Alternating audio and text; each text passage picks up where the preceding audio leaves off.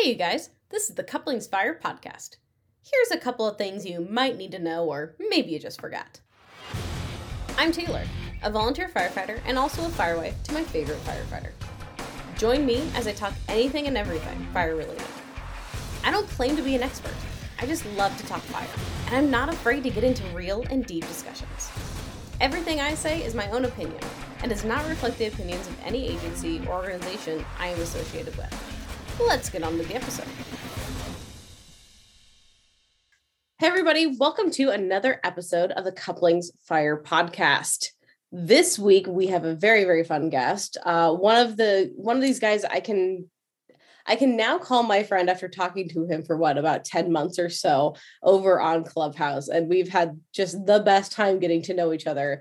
And so he went through something not that long ago that I've always been interested in. And I wanted to get a firsthand look into the process of ordering a fire truck and going through the process with a company. So I have my friend on here, Chief Stephen Bridges. And Chief, if you'll just tell people just a little bit about yourself. Good afternoon. Stephen Bridges. I've been in the fire service about 28 years now. I am the chief at Pumpkin Center Fire Department in Denver, North Carolina. Also a paramedic for Lincoln County EMS. So I stay pretty busy.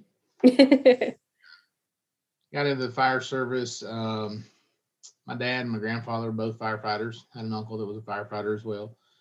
My dad was also a paramedic as well. So as much as they tried to steer us away from those paths, my brother and I both ended up being firefighter paramedics. So that's how we got going into that. I joined when I was 16 as a junior member and been here ever since.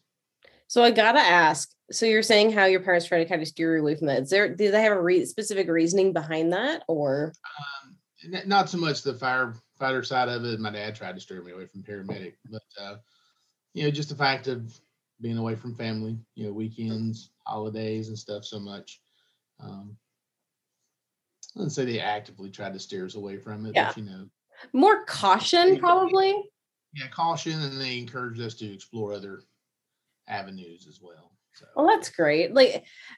And you there's something to be said about tradition and about especially family tradition when it comes to the fire service. So many firefighters out there, parents and grandparents and other people have been through this, and it just tends to be, this is what you do, not because it's an expectation, but it's part of your family, part of what you're made for, part of what makes you feel a part of everything. And it is still exciting though to see parents allow kids to open up to other possibilities if they want to. And then it's still amazing to see how many do come back to the fire service because that's what they want. Yeah, I my brother, he was right into it. He didn't really explore much anything else. I did go to college, tried a few other career paths, and they all ended up back here. So awesome. All right. Well, let's go ahead and start getting into this because, like I said, I'm generally just so curious about it. I've never really heard of this process before. And so for everyone listening, Chief actually gave me a great idea yesterday when we were talking about this episode, when we were getting ready to plan for it and stuff. But I think I'm going to do a part 1 and part 2. So this is part 1 today. And we're going to look at the fire department side of how this works from their end, right? Just an outside looking in. Go over maybe things they were thinking about, whatnot, when it came to this. And then I'm actually going to be looking into a fire truck manufacturing company, right? And seeing what it looks like from their end, what they want, what they caution or urge fire departments to look into and things like that, and how they steer the customer to what they want, not what the customer wants, I should say, in a fire truck and things. So I think it's going to be a really good 2-parter here. The second part might take a little while to come out, but look for that when it does. So part 1, I don't know what to call this other than ordering a fire truck. I don't know. Maybe I have some, what? I said, that sounds good to me. It's like, maybe I come up with some really snazzy name later, like as I'm like finishing this up, who knows? So if I named it something else, good way to go, Taylor. But if not, it's just going to be ordering a fire truck. So Chief, okay. So when you were looking into getting this fire truck. How did you start that process? Was there a specific need you were trying to fill? I just kind of want to know the initial, how did you even start thinking you needed a new fire truck? How about that? So with my officer group, we had got together and we'd started looking at the age of our trucks, how much we were spending on maintenance each year, each month on some of the trucks. And we knew that we were going to have to replace them because they had a pretty aged fleet. In the end, we had a very large fire at one of our neighborhoods. We're getting a lot of new neighborhoods in that didn't have a municipal water supply. So we were looking back to enlarge tanker, a larger tanker than what we have. Current tanker only holds 1,000 gallons. At the time, the current tanker only held 1,000 gallons, which there were a lot of departments that were right in that same line where they were starting to transition into larger tankers. We only have about 50% of our districts hydrated. So the rest of it was strictly going to be a water haul. So we had about a $950,000 loss of a home that had about a 35-minute head start on us before we got there. Mm-hmm. We're very limited on our water supply, so we end up actually having about 11 departments hauling water. So we decided that, hey, we don't want to get her caught with our pants down again. So let's look at, when we start replacing trucks, let's replace it with a tanker first. Tender for you guys on the West Coast. No, that I don't know, that's not a new problem though. That is a problem a lot of places have, especially where I come from, a lot of the rural, side. Yeah, you don't have a lot of hydrants in the area. You need to call in so many departments to be able to haul water and create a shuttle system. And yeah, definitely not a new problem. And it's not. We had and a lot of departments in my county had went to the idea of, we're just going to run engines and we'll put a dump on and make it a pumper tanker. So it's 1,000 gallons of water, 1,500 gallon pump. And it did a good job for years because the average houses were 1,500, 2,000 square foot. Well, now we're getting these larger developments in that are 3,000, 4,000, 5,000 square foot houses with 200, 250 foot setbacks. And the county is approving them without municipal water system there. So we had to make that step to rectify the issue that was given to us. So. Mm-hmm. I know with a lot of those buildings, a lot of those houses, my husband and I were actually driving around looking because we're going to be buying a house at some point this year. Hopefully, fingers crossed, market levels out a little bit, right? But yeah, exactly. But we're looking into that, and we're looking at some of these houses, and like they look small from the front. But if you go onto Zillow and look, and if you go around and you do a 360 and go around to the back of these, they're huge now. It's ridiculous. A lot of them are, like I said, they don't look much from the front, but they're very deep. And mm-hmm. So that's where we started leaning towards that. So we decided we knew what truck we wanted to replace, which our case ended up being the oldest truck right now is the 93 model. So we'd kind of been a reserve for a long time anyway. So we're replacing that with the new tanker, which is technically a pumper tanker as well, because we put a good size pump on it as well. But the next step was we selected a truck committee, and we're a combination department. So we had a couple of our full-time drivers on there, firefighters on there, a couple from the volunteer side, and myself. And that's when we started about a 2-year process. Oh, wow. Yeah. So we probably drug it out a little more than we needed to, but we wanted to make sure we got out. We started going to neighboring departments who had new trucks or trucks that we were looking something similar to what we were looking to build. Mm-hmm. Well, you're putting that much of an investment in. I don't blame you at all for taking a long time to make sure you're making the right decision and get all the information gathered that you need. Oh, absolutely. You're trying to get the most bang for your buck, not only for the department, but for the taxpayers. Mm-hmm. You're looking at dropping, $400,000, $500,000 on a tanker these days. You got to get out look and see what's out there, see what designs other people have done that you like, you don't like. We saw a lot of stuff we liked. We saw a lot of stuff we didn't like. So we got out and we drove different manufacturers' trucks.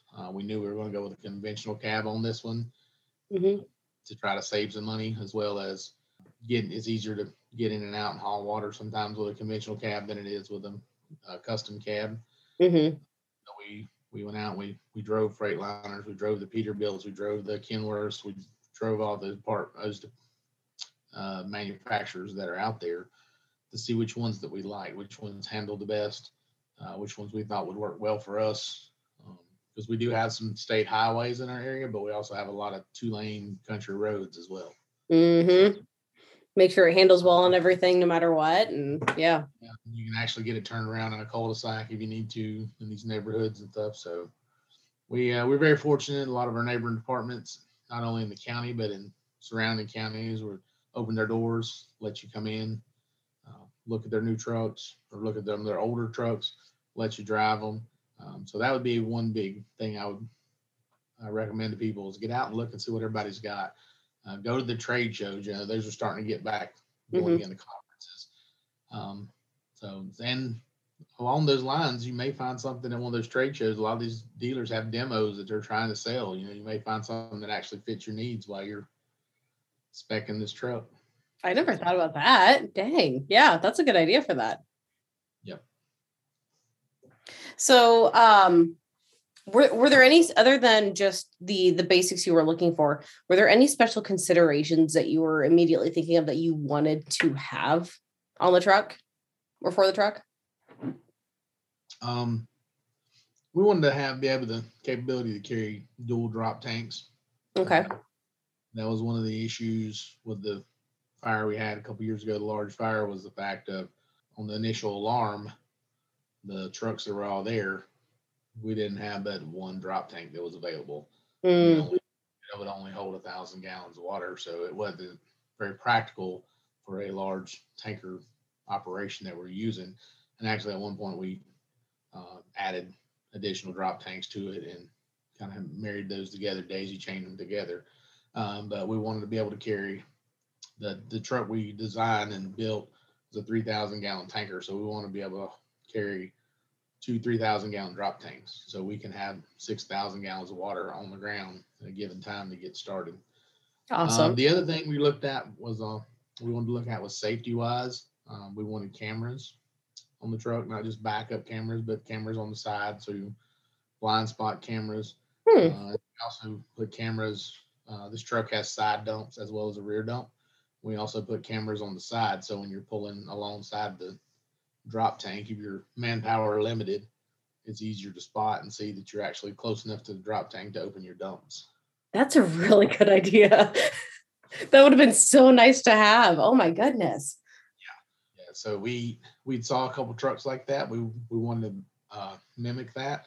But one thing we actually added that a lot of departments didn't, we put a light on that side. So when you activate the power for the side dump, it activates that camera as well as a light, so you can see at night how close you are to the drop tank when you're pulling in. So who thought of that, or did you see it somewhere, or? We saw the cameras on a couple other trucks, but the light, one of the guys on the truck committee who actually works as an engineer, one of the larger municipal departments near us, he's like, man, that'd be an awesome idea, because that's one of the issues they struggle. They have a few tankers in their system.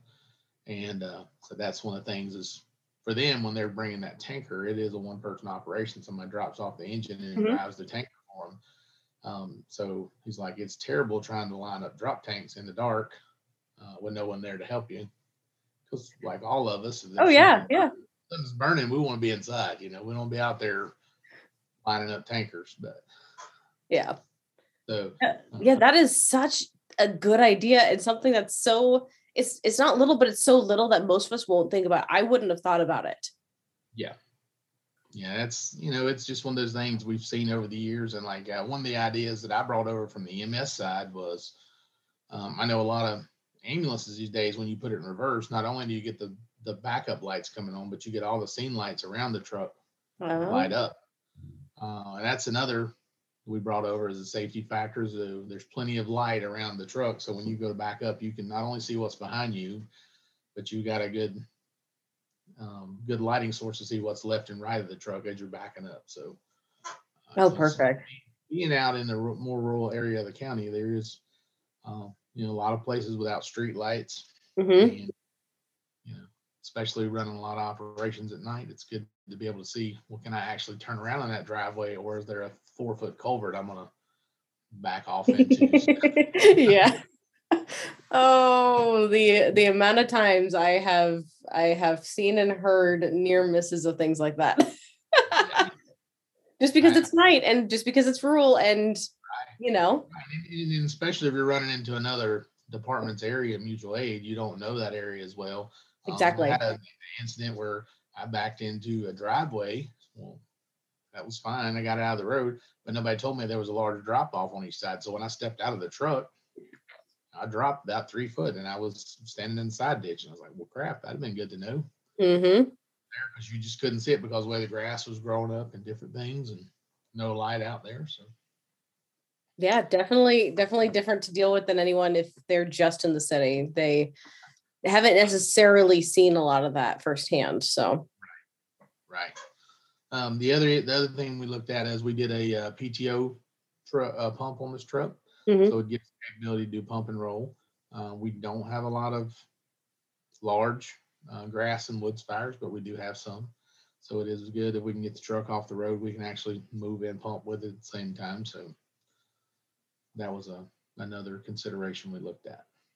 That I greatly appreciate trucks that do that after doing wildfire for years. It's really nice having something, especially bigger. You don't have to, it's not a tiny little grass rig that only holds, 300 gallons or 500 gallons or something like that. You're able to, like have a lot more water, not have to go back so much for it. So it's definitely comes in handy. No, that's really good stuff to think about. Like, and stuff that, especially with the time you had and the different people you had on there. Cause you said you had both career and volunteer on this committee. Correct. To be able to think about that stuff. Yeah. And we're fortunate some of our volunteers work other places, either full-time, part-time, as well. So, we had a good knowledge base to pull from. This was my 5th truck committee that I've been on as far as specing trucks. Mm-hmm. Everybody else on there, this was all a new process to them. So which is a good thing, I think, as well. A lot of people don't think about is your succession planning when you're doing these things. Yes, so Stephen's been involved with 5 truck committees and specing 5 pieces of apparatus, everything from a brush truck to a tanker and engine.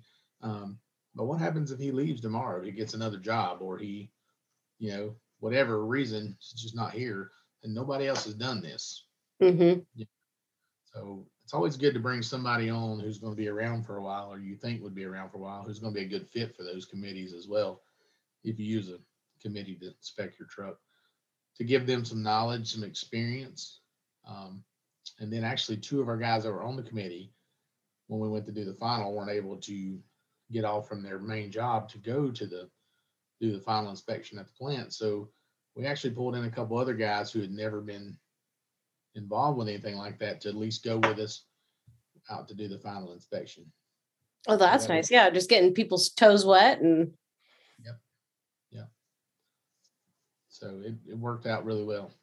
It's a good experience. But once you get your committee together, we started looking at what we wanted to do, going around looking at different trucks, looking at different manufacturers. Everybody has their preference on builders.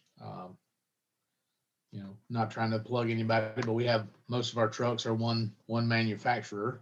But we did, we opened it up and looked outside to see who else was, what they were building and what they could build for us. And we actually ended up going with a different manufacturer than the rest of our trucks, just for the fact of we like the build of their truck, how it was put together, and they were able to build exactly what we wanted.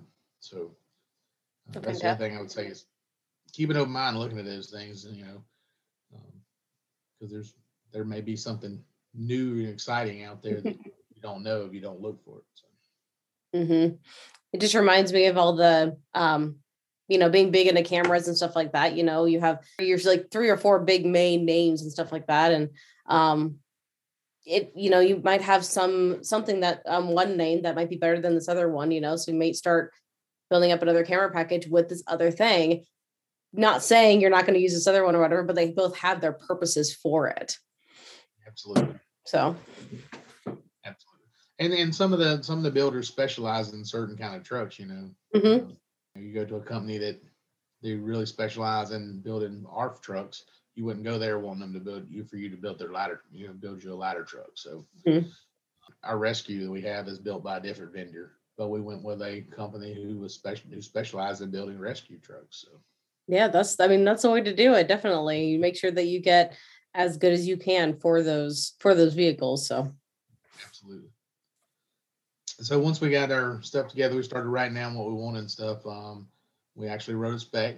And if you don't have any experience with that, a lot of times, especially if you're looking for a certain builder, they'll be glad to help you with writing a spec. The only thing you have to watch there is making sure they're not writing it specifically for that truck. For them, they'll win the bid unless that's exactly who you want to go with as well. Oh, okay. See, okay. Then we put out requests for proposals for bids for the trucks to see, and then you wait for that to come back. We did a Friday afternoon. We just opened all the bids at one time and decided who we wanted to go with from there, the builder we wanted to go with, and then signing paperwork and paperwork. There's a lot of paperwork. You sign the initial contract, and then they will send you a set of blueprints later that you have to sign off on, and different things as you go along. They will have to sign off on the paint color and then the striping and all the little different things. Each manufacturer is a little different with that, but yeah. So during the process, how much back and forth was there on communication? Like, was it you pretty much told them what you wanted and then they build it and let you know when it was done? Or was there ever any, I guess, what happens if you change your mind on something, or are you allowed to, or? Oh, absolutely. So once we signed the contract, our local dealer, or the dealer here in North Carolina that we dealt with, we were back and forth probably once or twice a week, depending on how much we had going on or different things with paperwork and stuff. But then we had what they call a pre-construction meeting. Okay. It's where you actually sit down on the specs, go through, and if you want to make any changes at that time, you can. So if you've thought about it, you want to change something different, or they have a way their standard way they build something, you can always I don't want it done this way. I want it done this way. And they'll change it at that point. Usually with those, there also comes a price along with those change orders. Of course. Rightfully so. They're right, so. Absolutely, because they've got time on their ends going in. Yeah. The engineers just gonna have to go in and reduce things or whatever. And if it's their standard build and you're changing it on them, that's gonna be more work, labor, and stuff on the back end for them as well. Mm-hmm. So that took us. Some builders, you actually go to the plant where they're going to build the truck to do those. Ours was in the middle of the COVID pandemic, so yeah. We do it virtually. But we spent about 9 hours in a room with the salesperson from our dealer here and a couple engineers from that company online, and we went through line by line in the spec sheet and changed what we want to change. So, and then once that's done, they rework that. They'll send you blueprints of the truck. You go through, check and look and see if everything's right in there that matches up with the spec. And once you sign off on it, then the process starts. You're done for a little bit. Well, for a little bit. Yeah. Yeah. So it's depending on what kind of type of truck you're going with, if it's conventional or custom. Conventional, sometimes it's a matter of waiting on the actual truck to come from whoever you bought from, a Freightliner, Peterbilt, Kenworth, whoever. Well, the custom truck, they can start building it as soon as they have a space in line to go on the line. So, Hmm. so like with us, we actually end up buying a chassis that another department that had rejected. Um, Nothing wrong with it. It was just the wrong color that they expect. So we actually bought that chassis at a reduced rate from the company. So we had to wait for it to go back and be repainted before they would start building the body for it. Yeah, So not a bad way to go about it, though. I mean, if you can find yeah, something out there like that. yeah, it saved us some money. And but then it ended up adding a little time on the end because they had to go back to Peterbilt to be repainted and stuff, and then Hmm. and they actually took it completely apart and painted it because we do have a different color than most departments. I love the color of your fire trucks. It is so different. It's amazing. Yeah, we get a lot of comments on it. So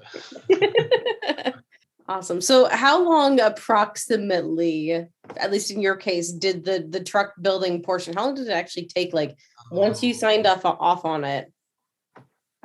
ours ended up being about 8 months. Okay.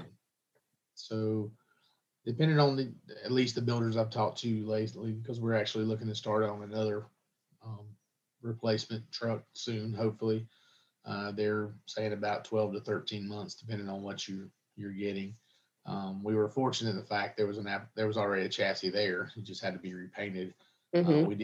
We did run into some supply chain issues, which held the truck back a little more than what we were anticipating. So Yeah. Oh, everybody with supply chain issues right now. it's crazy. But yeah. Yeah, about 8 months. So once the truck gets to its final stages, we flew to South Dakota, where the truck was built at, and to the Spartan plant, and we actually did our final inspection. Uh, very, very thorough inspection. That was good to have those extra guys to come with us because somebody said, "Well, why didn't you just, well, those other two can't make it. You three just go out there." And it's like, no, we want the other two set of eyes on this thing as well. So, Well, I'm sure it's such a long process for which it needs to be, right? To make sure you're checking everything over, but such a long process and people get wore out so quickly and you're going to start accidentally, I'm sure, looking over things that you don't intend to.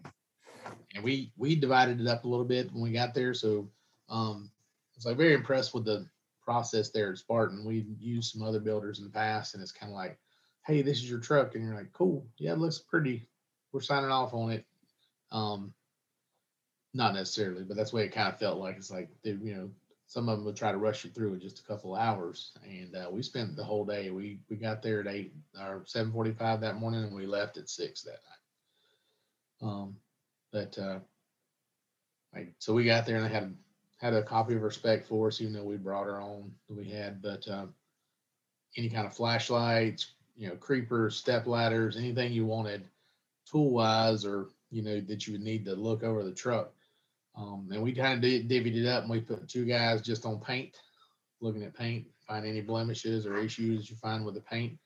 I wouldn't have even thought of that to start like, yeah, you're since it's new, you got to start looking at all that stuff, don't you? Okay, yeah. Flashlights, that's a good thing to ask when you go do your final. Ask them, is like, hey, do you have any of this stuff there? Do we need to bring it? Do we need to supply it? And most places do. So we had two guys that were just literally going over the paint with a flashlight up close, looking for any blemishes, any issues that need to be fixed.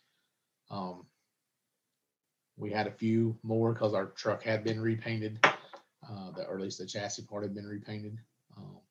And it was just small stuff, something got in the paint or it needs to be buffed out a little more, need to be polished a little more. And then we took two other people that went over all the electronics on the truck, make sure all the lights were working like they're supposed to. Cameras came on like they're supposed to. The dumps work. Your drop tank storage racks actually work like they're supposed to. And we took a lunch break, and after lunch, we took the truck over and actually did a pump test at their, they have an indoor test facility there. So we went through that, made sure the pump actually did what it was supposed to do. Passed its UL stuff. It already passed its UL stuff before we got there, UL rating. but we did our own pump test with it. We did have a few new things on that truck that we never had before. We added an air primer instead of your normal mechanical primer that's on that truck. So the guys there at the factory made sure we knew exactly how that worked. Gave us some stuff on that. And the other was we put a pump boss on for a throttle control pressure governor. So they went over that, how to use it, how to program it, if you want to change any settings on it and stuff. So really good information. They're willing to spend the whole day if we needed to just on the pump. So we spent a couple hours doing that. Now, just to stop you really, really quick, I got to ask you, how do you like that air primer? Have you had a chance to use it much yet? We haven't used it a lot, but so far it's been we like it. Okay. I've heard a little bit about it, but just out of curiosity. So that's another one of those ideas that came over from our guys that works at another department. They started putting them on their trucks a few years ago, and we actually played with one of them for a little bit. It's like, that's the ticket. So, all right. Sorry. Didn't mean to stop you. You can go on. No, that's fine. Sometimes I get talking, I start talking too fast. So, I mean, anything you want to talk about. Oh no, you're good. You're good. You're good. I'm enjoying this. I am picking up so many little things, so many little just information with it. It's just like, oh, that's a good idea. Oh, that's a good idea. Oh yeah, I'm going to remember this. And I'm really hoping other people listening to this right now hear those, some of the same things or different things that like, oh yeah, this would be a really good idea. Yeah.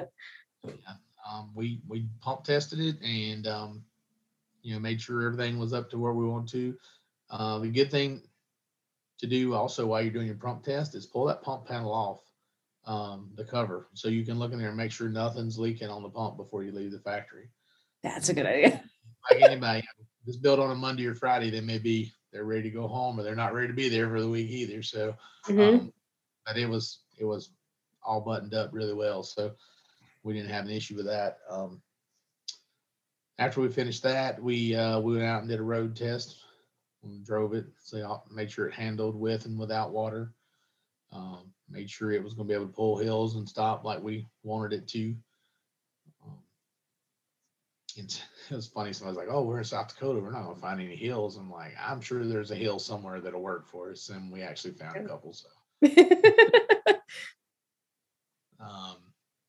and then the other thing with it being a tanker, we wanted to know how fast it would actually dump. On the spot in a business park in a cul-de-sac, and went and timed how fast it would dump. So I think with all of this, it comes down to the fact it's your truck. You're spending a lot of money on it. If you have an inkling of something you want to know, take the time and do it before you officially pick it up. Absolutely. And it's the other thing is too, is you're doing that inspection, and yeah, it's all to your spec, but you may find something that you want to change. We actually found a few things that we wanted to add to the truck after we got there, and it was had one thing that got missed in the building process, which was no problem. They were able to put it on. But we had a few things that we wanted to change. It's like, hey, we want to add this, we want to add that, whatever. And there's no issue. It's a change order once again. So, you don't have to pay for an additional charge, but it's, there are things I think we wouldn't have missed if we'd have went and done our pre-construction actually at the factory and saw, because some of those ideas came from walking around doing the tour of the plant and going, oh man, I like that. I wish we'd have done this. I wish we'd done that. So was that the reason you didn't go out there for that? Was that because of COVID, or was that just an extra step that you didn't do so there wasn't so much travel? No, it was strictly due to COVID. They weren't okay. Going to come into their plan at the time. So, that was all. All the travel was included in with the price of the truck. Okay. Pre-con and then the trip out for the final inspection. Nice. So the dealer covers the cost of your airfare, your room and board, like your room and stuff out there. Does that tend to be pretty standard across? Yeah. Okay. It does. I've heard of some departments. I have some friends who are chiefs of other departments. They're like, "Oh, we just pay for that. We tell them not to." And I'm like, man, it's not adding that much to the truck, and you're just somebody else's headache to deal with. You don't have to worry about it. You just tell them what day you can go that fits in this window, and they cover everything. So they took care of it was our salesperson went with us, so took care of all the flights, the hotels. He took care of the rental car, fed us most days. So I think we paid for like food in the airport on the way back. That was the only thing we paid for. So it's just so nice not to have to think about all that little stuff. Absolutely. Just, I was like, hey, we got to be at the airport at 3:00. So all I had to worry about was getting my guys to the airport at 3:00. And we literally, then you can just sit back and relax on the flight, or you can, like I did, watch movies and try to read over specs at the same time, which I'm not sure got a lot done. I was like, I don't know if I could do that. I don't know how well I did it either. So no. Sometimes my ADD gets ahead of me. So. Oh yeah, it's just you're like, oh, this is so interesting. Okay, no numbers. Okay, like I've done that while trying to work on podcast stuff before or other work, and I find myself like having to redo the same work like 3 or 4 times while I'm watching the movie or something. But so once we did the final on that, they sent us a punch list of. We went over at the end of the day, we brought in their, I can't remember what they call it, but they have a team that does the final, like the last any changes or any things that need to be repaired or fixed or corrected. Met with the guy over that team, told him all the punch list of things that we found that need to be corrected. They went over it, kind of gave us a time frame of when the truck would be leaving from South Dakota and brought to North Carolina. Mm-hmm. That's another thing I'm big on, is letting the company deliver it. I know a lot of people want to go get their own truck and drive it back. The only problem you have there is you're in an accident on the way back, and you get into the whole thing of, well, does the department own it? Does it still owned by the builder, by the sales company? Whose insurance is paying for what? Mm-hmm. For me, one, I didn't want to make the 20-hour drive from South Dakota to North Carolina in that truck. But it's just, they have people that are literally, most of them are, at least for our deal that we bought from, they're retired from a department somewhere, and they pay them, buy them a plane ticket, pay them to go up there and drive it back. Wherever. I know, like, I was gonna say, I know there was one time on my old department, we picked up a fire truck used, from somewhere. And we ran into the issue, not just that, but for other things, for another truck, like if we ever had to take it out of town to get worked on, we had to make sure somebody who's driving it had a CDL. Whereas when we had it in town in our own district and going on emergency scenes, we didn't have to worry about that here. I don't know exactly what laws are for North Carolina, if they're the same or not, but especially if you're taking across state lines, if you can't guarantee you're going to have someone with a CDL doing it, it might just be better to have the company bring it to you. And that's the other issue with that is, in North Carolina, emergency vehicle, you only have to have a Class C license, so you don't have to have any kind of CDL or anything. Okay. We require our people to have a Class B, which is a level up.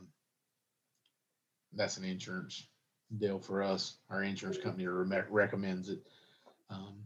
But yeah, that's the other issue you run into is, although it may be legal in North Carolina to do it, I don't know what it is in Illinois or Indiana or one of those other states that you're driving back through. Mm-hmm. So it's just easier. It's a turnkey thing. That way, God forbid, they hit somebody or, total the truck or kill somebody on the way back, it's on them. It's not on your department. You're not getting drug into that. I mean, as much as we all know, way too much accidents happen all the time. I mean, we respond to them every day, I mean, what's saying something's not going to happen with that truck or with your people on the way back? And if it were me, if I had the extra money that I'd be able to do it, I would rather have them bring it out to me just to save headache. That's the other thing is it's really not that much different. You're not saving that much money by saying we'll pick it up and bring it back. Mm-hmm. I mean, you're literally several hundred, $300-400 or something like that, the difference. So depending on what dealer and stuff, what manufacturer, but yeah, just let them deliver.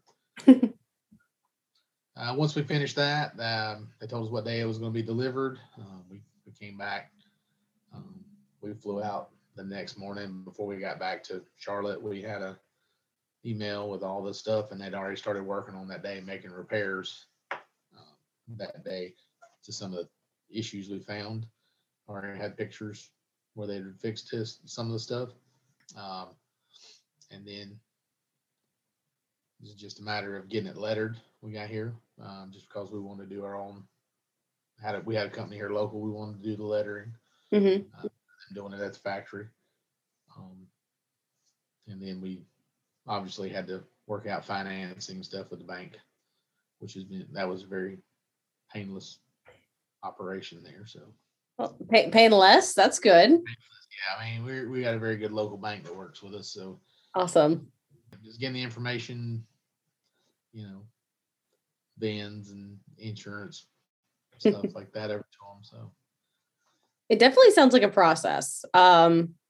And I think, what you said, you've gone through 5 or so now? Yeah, I've done 5 trucks now.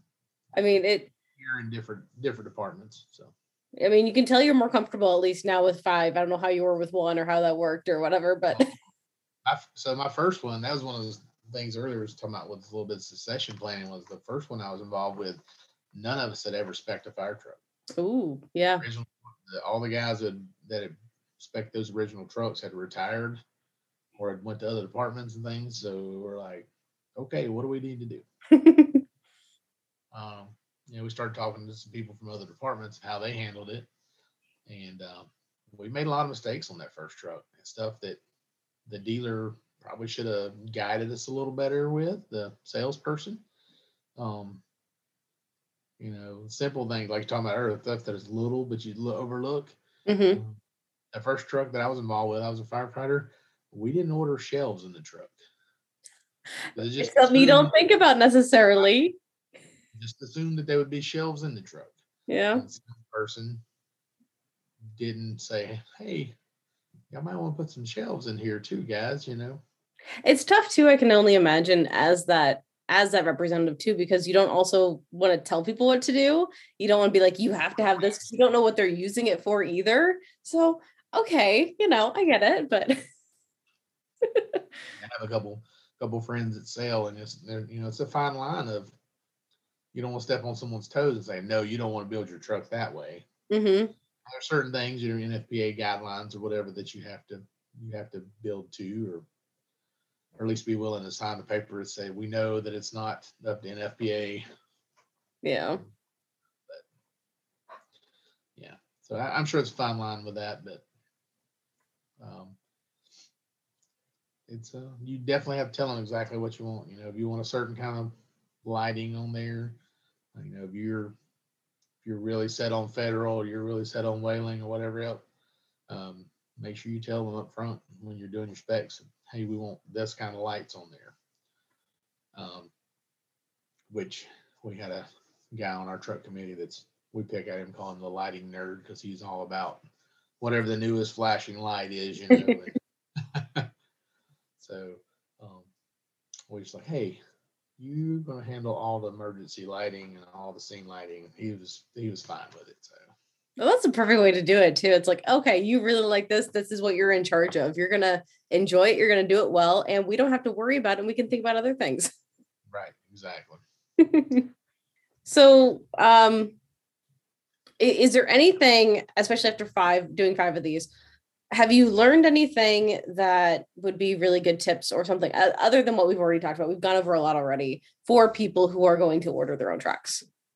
Yeah, I guess the biggest thing I would say is get out and see what everybody's got, because you may not need to reinvent the wheel if somebody's already got something that'll work for you. Like I said, we went and saw a lot of fire trucks, some that were in service, some that were not in service yet, some that were, if you can get, some people are willing to let you see the blueprints of trucks they've got on orders. That's even better. And go to the manufacturer's website as well. They always have like recent deliveries or trucks in progress that you can get on and look at. If you see something on there that you might like, call your dealer and tell them what the job number is. And a lot of times they can get that information Hmm. to you. So you can look at those things, and it may save you a lot of time and effort if you find something that you like that they've already built. I said we worked on ours for about 2 years, but we spent a lot of time looking around at stuff, and with the new truck we're looking at starting the spec now. That's one of the things we're looking at is we've seen some trucks that we already like, so get the job number off that truck when we see something. That's what we're telling the guys on the committee, get the job number off that truck. So if you go to Spartan or Pierce or whoever you're going to and say, hey, this is a job number, we like the way it's built, but can you make these tweaks for us, these changes for us? Mm-hmm. So that can save you a lot of time on that as well. And I think I mentioned earlier, demo trucks, don't discount demo trucks. They're like everything else. Depends on who spec'd it and how it was built, but some of them will really do a good job for you, and other ones are just slapped together. So take a look at it, and it may not save you any money in the long run. It may not, but you can definitely get a truck in service faster if it's already built, and you just gotta let her put equipment on it. So. Yeah, and some departments may really need that. They may just need something that can be good and get out quickly. Absolutely. There's a couple of departments near us that in the last couple of years has had some accidents, and that's the route they went. It was a demo truck because literally you can be ready to be in service in 2-3 weeks. So, Mm-hmm. so when you total department that actually got hit on the interstate, 3 of their trucks got hit. Oh, wow. So, that was the quickest, easiest route for them. And I was speaking to one of their officers a couple weeks ago, and said they've had no issues out of that demo truck. So this has been a really good conversation. I've learned a lot about this process. well, I'm by no means an expert at it, but it's oh yeah, it is a process. Definitely, it's not one of those things of, hey, we're gonna order a fire truck and just pick up the phone and it's here in 2 weeks. So. I don't think I ever imagined how long the process would be, even if you didn't spend so much time, going and checking out the trucks and stuff, just how long I mean, I don't know what I was thinking, but I don't know if I would have thought of that. Yeah. And some places, they're bigger departments where they have a set spec already, like Charlotte's nearby with us, and they do a spec and they buy that same spec for like 4 or 5 years at a time. So they add, whatever they order, 3, 4, 5 trucks every year, it's going to be that same spec for the next 4 or 5 years. So they don't change a whole lot on it. So for that, it's, it's a lot of work up front, but then for the next so many years, they don't have to deal with, Mm-hmm. we got a committee together every year, and what do we want to change and whatever. They make little tweaks as they go along, but it makes the process go a whole lot faster. Oh yeah, I can only imagine. Well, then it doesn't matter what station you're stationed at, or what engine or truck or whatever you're stationed at. They're all going to be set up as close as possible to each other. So that's why they do it, because they're up to 43 stations now. So if you get timed out to a different station, if you're on, no matter if you're on ladder 1 or if you're on ladder 40, the same equipment's in the same compartment on that truck. So. Mm-hmm. No, that's good. Is there anything else you want to touch on when it comes to any of the ordering process? One other thing I'd say is know what equipment you're going to need for that truck. If there's anything you're going to move over from a truck you're replacing, or if it's a brand new truck like you're adding to your fleet, it's an expansion truck, make sure you start ordering those equipment up front and include that in your budget of what you're going to spend. If you think you're going to spend $400,000 on a truck, or $600,000 on a truck, depending on what you're ordering, maybe you need to put $50,000 into that budget, because you're going to have to buy hose and nozzles and air packs and yeah. Wow. Yeah. Do that. They order a truck and then it's like there's nothing on it. Departments have done that. They've ordered it and they're like, oh crap. Now this truck's going to sit here for 2 months till we get stuff in, because they didn't order it ahead of time and they didn't budget for it. So they had to wait for the new budget to come in before they could even order equipment to put on it. So. Mm-hmm. It's something easy to overlook. I can only imagine. There's so much information there, so much happening. You're going to overlook something. that's why it's good to have that committee. We had our truck committee, but we also have an equipment committee in our department as well. So we let them handle that side of the house. Say, okay, this is what we're ordering. What are we going to need to buy? This is what we have. Like the truck we're taking out of service, a lot of the hose on it's fairly new hose, so we're not having to order any hose for this truck. Everything's going to move right over. But we did have to buy some new appliances and hardware and things like that. We had to order the two 3,000 gallon drop tanks. Mm-hmm.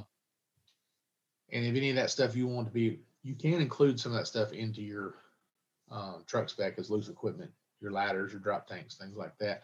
Just make sure you put them in the spec when you order. Okay. No, that's good, really good information. All right. So I think we're ready to move on to the last segment of the show, if you're ready for this. Sure. So for those of you who haven't listened before, we are going into the family firefighter survival portion. And I think I need to actually come up with an actual write-up of like what this is, because I always just kind of like wing it every time to kind of explain it. But basically, this portion is very near and dear to my heart. I want to make sure that our families in the first responder world get a good chance, I'm already doing it. I already have no idea what I'm going to say, but get a good chance at life, a good chance at making all this work. It's no secret that first responder marriages have different strains on them than your typical marriage where the couples work 9-to-5 jobs necessarily. And with what we see, it's so different. And so I want this segment to look into what our family structures look like, how we make everything work between family and work, maybe some unique struggles that we've had with our families and how we've worked through them. So we're just going to kind of jump into it and see what comes up. And none of this is scripted, really. I have a couple basic questions that I ask everybody, and it's just going to be wherever the conversation takes us. So you ready for this, Chief? Okay. So first of all, overall, what does your family look like? So I'm married to my wife, Shannon. We've been married 15 years. She's a nurse. We have one daughter, Mary Ellen. She's 13, be 14 in May. 14 going on 24. Sure feels like it, huh? Yeah, it does. We actually got the thing the other day for high school orientation coming up next week, and it's like, it just seems like we just come home from the hospital. We're on high school orientation. So. But my wife's a nurse. It's actually how we met. I was working as a paramedic. She was in nursing school, working in the ER, and that's how we met. It's been tough, especially there for a while. When Mary Ellen was first born, we were both working on nights. She was able to self-schedule, so daycare at the time it was terrible trying to find a daycare to get her into, period. So for about 15 months, we both worked nights, worked around. So we would literally work all night, come home, take care of her all day. Oh, man. Go back to work that night. And when she was younger, when she was first 3-4 months, it wasn't bad because she slept a lot. So you change diapers, she take a nap, you take a nap. But the older she got, I don't think she's taken a nap during the day since she's about 8 months old. So, so we finally were able to get her into a daycare, which helped out a whole lot. Then my wife went to a day shift job, and I stayed on nights, mainly because I liked the calls, the type of calls, the fact that there were less people just out and about. I was working in Charlotte then, so it was just, but we had, eventually we had to come to that point of, hey, you got to come to days or we're going to have to make some other kind of living arrangements because this is tough. But yeah. So how was it tough necessarily on you just not seeing each other, or was it just having those opposite schedules? Yeah, it was the opposite schedule and stuff. There were days where we'd go 4 and 5 days and not see each other because she would go to work before I'd get home, and vice versa. I'd leave to go to work before she would get home. So depending on how it's scheduled out, we just may not see each other for 4 or 5 days at a time. And some people can make it work. Some people thrive at it and they do great at it. I know I'm not one of those people, and it sounds like you and your wife are not either.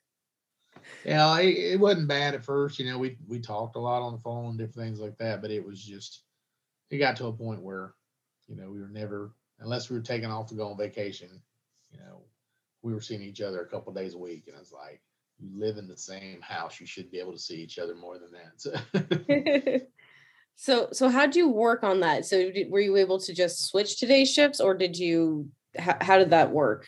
So the place I was working at the time, we were able to, once a year, we did shift bids, what they called. Mm-hmm. And I had to go to a daytime truck, and I had enough seniority, I was able to.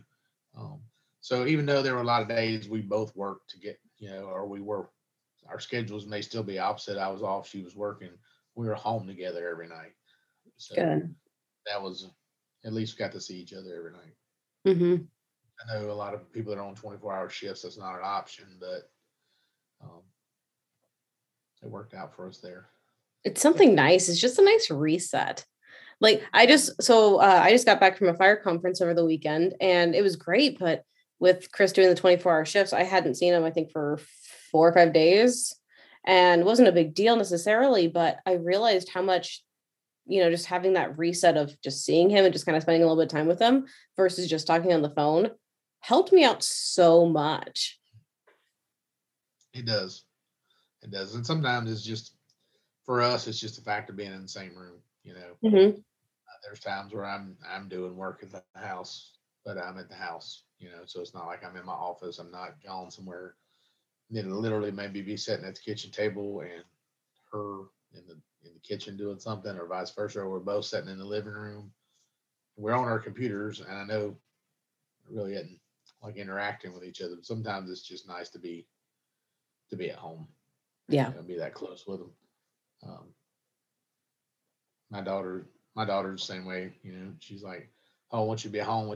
Then when there, she's got her nose stuck in her phone the whole time. But I think it's just the fact that she knows that I'm at the house and she can come talk to me if she wants to, or when she wants to. So.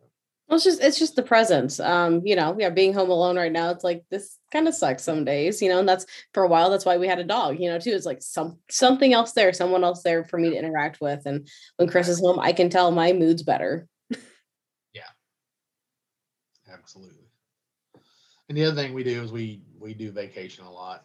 Like some of my friends and stuff kind of give me a little ribbon over it, but my wife last summer started doing travel nursing.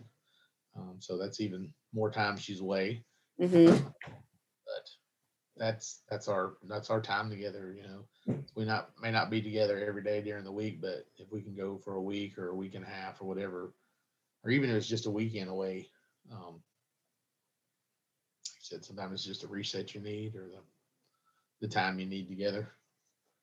We're, as you know, we're big Disney people, so we like going to Disney. We like going Disney cruising. We like going cruising, period. Royal Caribbean. We do different lines.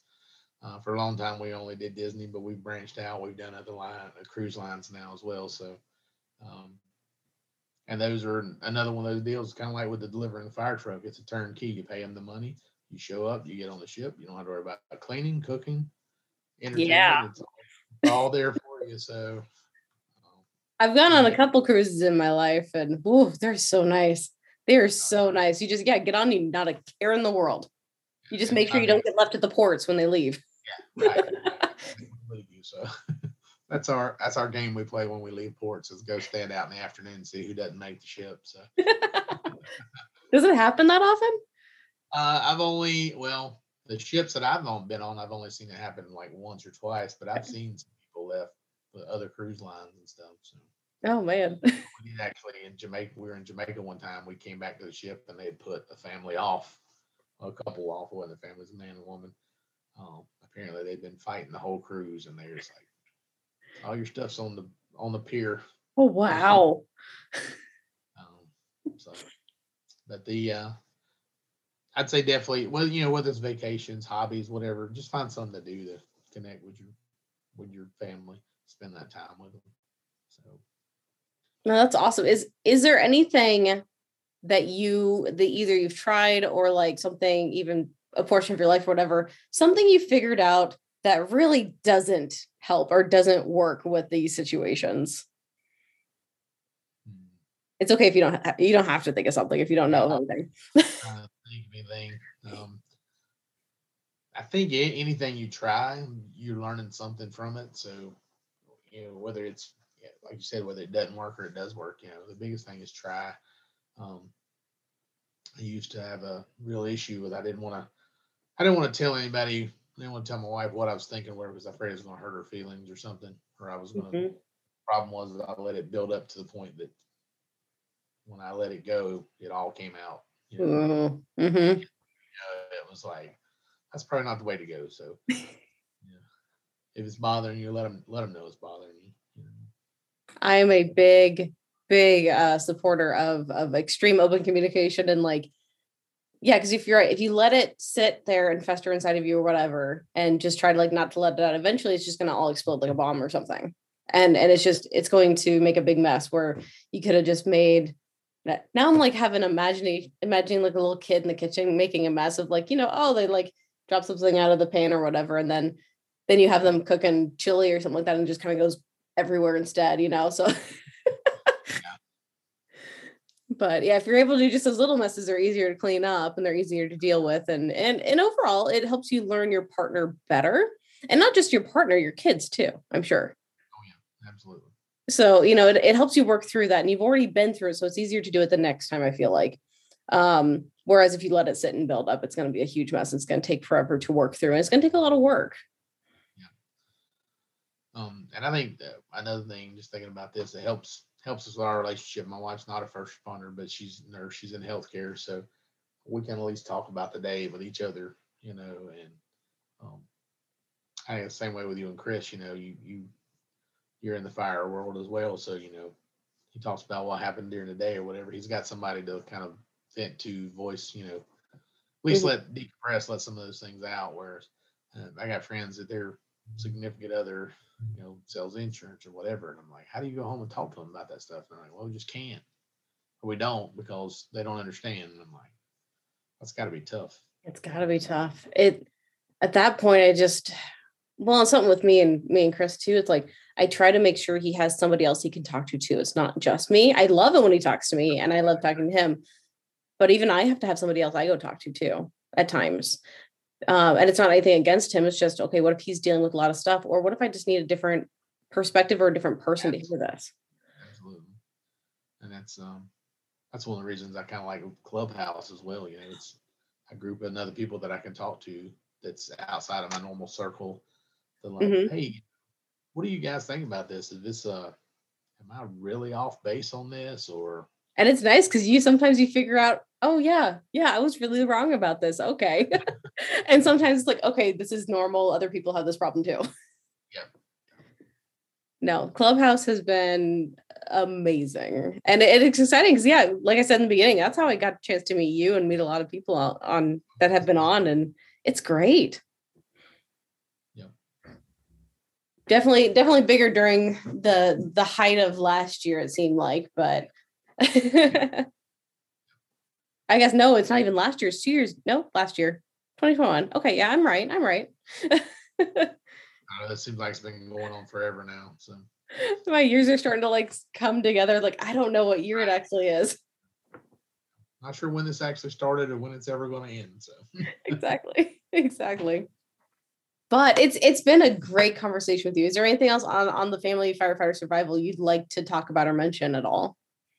Like I said, for us, what I think works best for us is we just try to have those times together. Vacation, whatever it is. I'm actually sitting here looking at a picture on my other monitor from the Atlanta Braves game. My daughter and I, we go. She loves going to those things. So we go to the game, we go to baseball games, we go to football games, we go to the NASCAR races together. So even if my wife doesn't go, I go with her because that was one of the things too. Growing up, is I knew my dad, I love him to death. But he worked a lot. Not only worked a 24-hour shift, but on his 2 days off, he drove a truck. So it was like we actually didn't see him for 36, sometimes 48 hours at a time. he was gone. So the times I am home or I have the time available, just try to spend time with him, whatever it is, whether it's a trip, whether it's going to Lowe's to buy lumber or whatever it is. So just try to make time to spend with each other. That's a good basic rule to live by. Absolutely. All right. Well, this has been amazing. I don't know how to close it out now. Yeah, no, I need some sort of like a tagline, and I say this pretty much every time I feel like, but I need something to like be able to actually close it out with.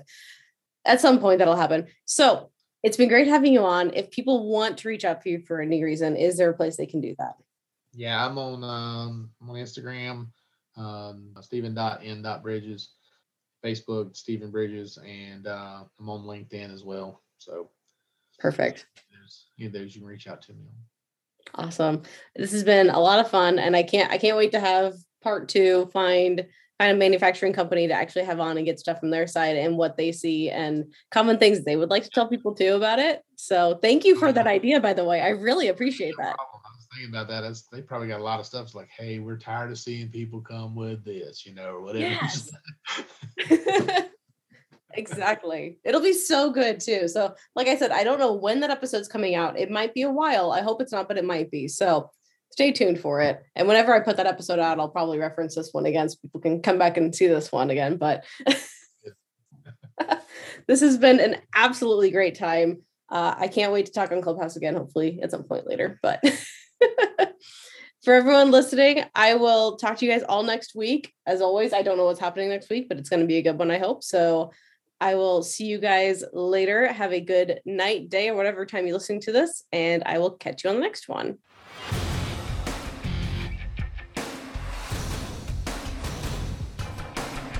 Thanks for coming by and listening to the podcast. I hope you enjoyed it. Be sure to leave a rating and a review wherever you're listening. Follow me on Facebook, Instagram, and YouTube at Couplingspire Podcast. See you next time, everybody.